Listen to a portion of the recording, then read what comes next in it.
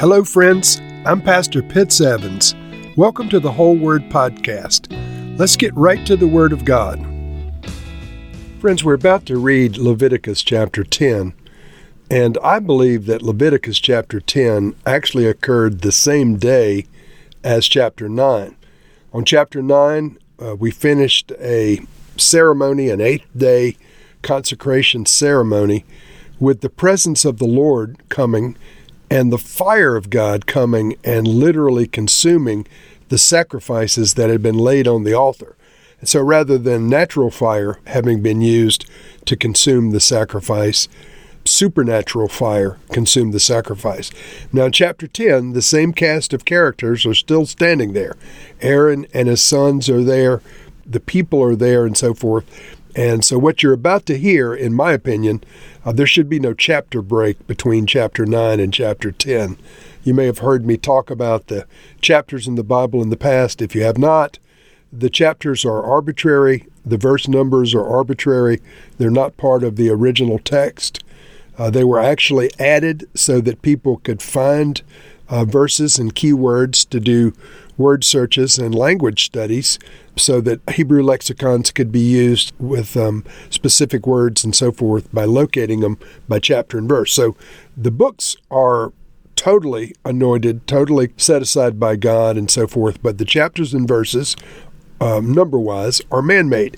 In the case of chapter 9 and chapter 10, my opinion is there should be no break between the two. So chapter 10, verse 1. Aaron's sons, Nadab and Abihu, took their censers and put fire in them and added incense. And they offered unauthorized fire before the Lord, contrary to his command. So fire came out from the presence of the Lord and consumed them, and they died before the Lord. Moses said to Aaron, "This is what the Lord spoke of when he said, 'Among those who approach me, I will be proved holy. In the sight of all the people I will be honored.'" Aaron remained silent. Moses summoned Mishael and Elizaphan, the sons of Aaron's uncle Uzziel, and said to them, "Come here, carry your cousins outside the camp, away from the front of the sanctuary." So they came and carried them, still in their tunics, outside the camp as Moses had ordered. Then Moses said to Aaron and his sons Eleazar and Ithamar, "Do not let your hair become unkempt, and do not tear your clothes, or you will die, and the Lord will be angry with the whole community. But your relatives, all of the Israelites, may mourn for those the Lord has destroyed by fire. Do not leave the entrance to the tent of meeting, or you will die, because the Lord's anointing oil is on you." So they did as Moses said. Then the Lord said to Aaron, "You and your sons are not to drink wine or other fermented drink whenever you go into the tent of meeting, or you will die. This is a lasting ordinance for the generations to come, so that you can distinguish between the holy and the common, between the unclean and the clean, and so that you can teach the Israelites all the decrees the Lord has given them through Moses." Moses said to Aaron and his remaining sons, Eleazar and Ithamar, "Take the grain offering left over from the food offerings prepared without yeast, and present it to the Lord, and eat it beside the altar, for it is most holy. Eat it in the sanctuary area, because it is your share and your son's share of the food offerings presented unto the Lord. For so I have been commanded. But you and your sons and your daughters may eat the breast that was waved and the thigh that was presented. Eat them in a ceremonially clean place. They have been given to you and your children as your share of the Israelites' fellowship offerings. The thigh that was presented and the breast that was waved must be brought with the fat portions of the food offerings to be waved before the Lord as a wave offering. This will be the perpetual share for you and your children as the Lord has commanded." When Moses inquired about the goat of the sin offering and found that it had been burned up, he was angry with Eleazar and Ithamar, Aaron's remaining sons, and asked, "Why didn't you eat the sin offering in the sanctuary area? It is most holy. It was given to you to take away the guilt of the community by making atonement for them before the Lord. Since its blood was not taken into the holy place, you should have eaten the goat in the sanctuary area as I commanded. Aaron replied to Moses, "Today they sacrificed their sin offering and their burnt offering before the Lord. But such things as this have happened to me. Would the Lord have been pleased if I had eaten the sin offering today?" When Moses heard this, he was satisfied. Now, this is a very difficult chapter in some ways. In chapter 9, there was a huge celebration when the presence of the Lord came, and the fire came out from the presence of the Lord and consumed the sacrifices that the people had brought and that the priests had carefully laid on the altar. And so this magnificent appearance of the living God, along with the fire from the presence of God, had caused all of the people to rejoice and really begin to celebrate. And somehow the two priests, the sons of Aaron, Nadab and Abihu, were caught up in the moment, and they did something that was contrary to the word of the Lord. And so in verse 1, it says, Aaron's sons, verse 1 of chapter 10, Aaron's sons, Nadab and Abihu, took their censers, put fire in them, and added incense, and they offered unauthorized fire before the Lord, contrary to his command. So let me just stop right there for a second. They were somehow transgressing the word of the Lord, the ways of the Lord, the plan of the Lord, the instructions of the Lord. At the very least, as I mentioned in chapter 9, the Lord had brought the fire to the altar, and it was the intent of heaven that this heavenly fire would continue to burn on the altar, and the priest would maintenance it and maintain it for sacrifice after sacrifice, that there would be a continuity of the heaven-sent fire that would be involved in the sacrificial system. But these two sons of Aaron somehow got caught up in the moment. We don't know the nature of how they got caught up, but whatever the case, they transgressed the will of the Lord and the word of the Lord before all the people, and they offered unauthorized fire contrary to his command. Now, this was witnessed by the common people. So a fire came out from the presence of the Lord and consumed them, and they died before the Lord. Now, think about this. These were real human beings. These were two of Aaron's four sons, and the fire of the Lord that had just brought the great celebration in chapter 9 now brought death to Nadab and Abihu for transgressing against the word of the Lord.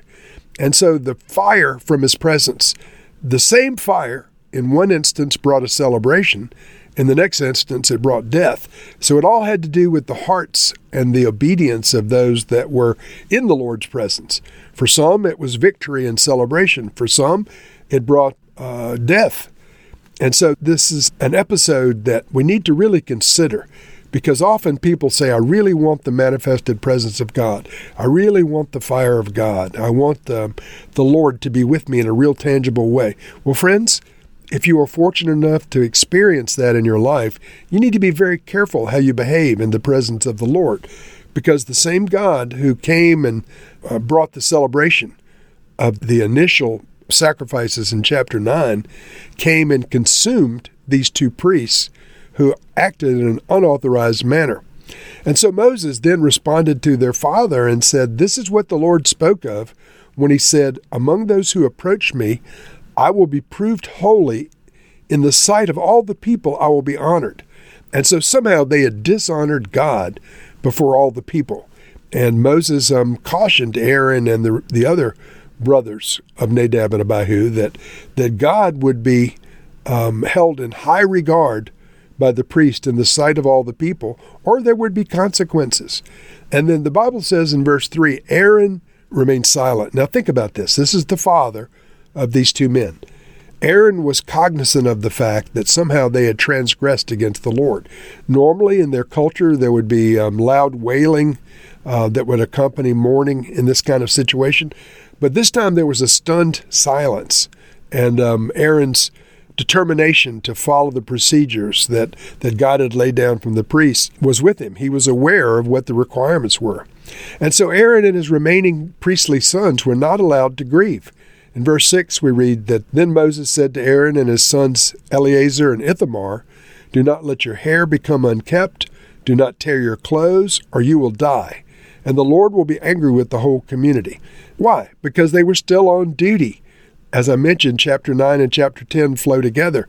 This was in the midst of a sacrificial ceremony where these two young men, Nadab and Abihu, had transgressed. But the other priests, including Aaron and the two brothers of these men that were killed, were still on duty. And so they couldn't leave the entrance to the tent of meeting or they were going to die. They couldn't stop what they were doing because they'd been anointed by God to perform a function. And so Moses cautioned them, you can't stop what you're doing. And then interestingly, there's an interjection in verse 8 and following about drinking while ministering to the Lord. Now, this may have had something to do with what was going on with Nadab and Abihu. It's not clear, but it's possible that that was part of their actions, that maybe they had had too much wine or something. But anyway, verse 8, then the Lord said to Aaron, you and your sons are not to drink wine or other fermented drink when you go into the tent of meeting, or you will die. This is a lasting ordinance for the generations to come, so that you can distinguish between the holy and the common, between the unclean and the clean, and so that you can teach the Israelites all the decrees the Lord has given them through Moses. And so I want to be clear with this. The text is not absolutely definitive, saying that Nadab and Abihu were drunk, but obviously this prohibition about drinking while ministering to the Lord, or ministering before the Lord, coming so close to the events of their unauthorized fire and their being consumed by the fire of God, seems to indicate that this was part of the transgression that they had in the presence of the Lord. Now, how does that relate to you and me? Well, the Bible does not definitively say don't drink. The Bible does definitively say that we're not to be drunken, and that's for everybody. That is, for Jew and Gentile, for everybody, that drunkenness is a sin. But this idea of drinking wine or other fermented drink when you go into the presence of the Lord to minister, the Lord says, you don't do this so you can distinguish between the holy and the common, and the unclean and the clean. And so this ability to distinguish between the things of God and the things of the world becomes dimmed or dulled with wine or other fermented drinks. And so, once again, there's not an absolute caution against drinking in the Bible, other than for this instance with the priests serving in the temple. But we all need to be cognizant of the fact that we need our spiritual senses attuned to what's holy and what's common, between what's good and not good. And so, Lord, we thank you for the words that are contained in this chapter. We ask you, Lord, that we would be able to discern between the holy and the profane. God, help us to walk in ways that are pleasing to you all the days of our lives. In Jesus' name, amen.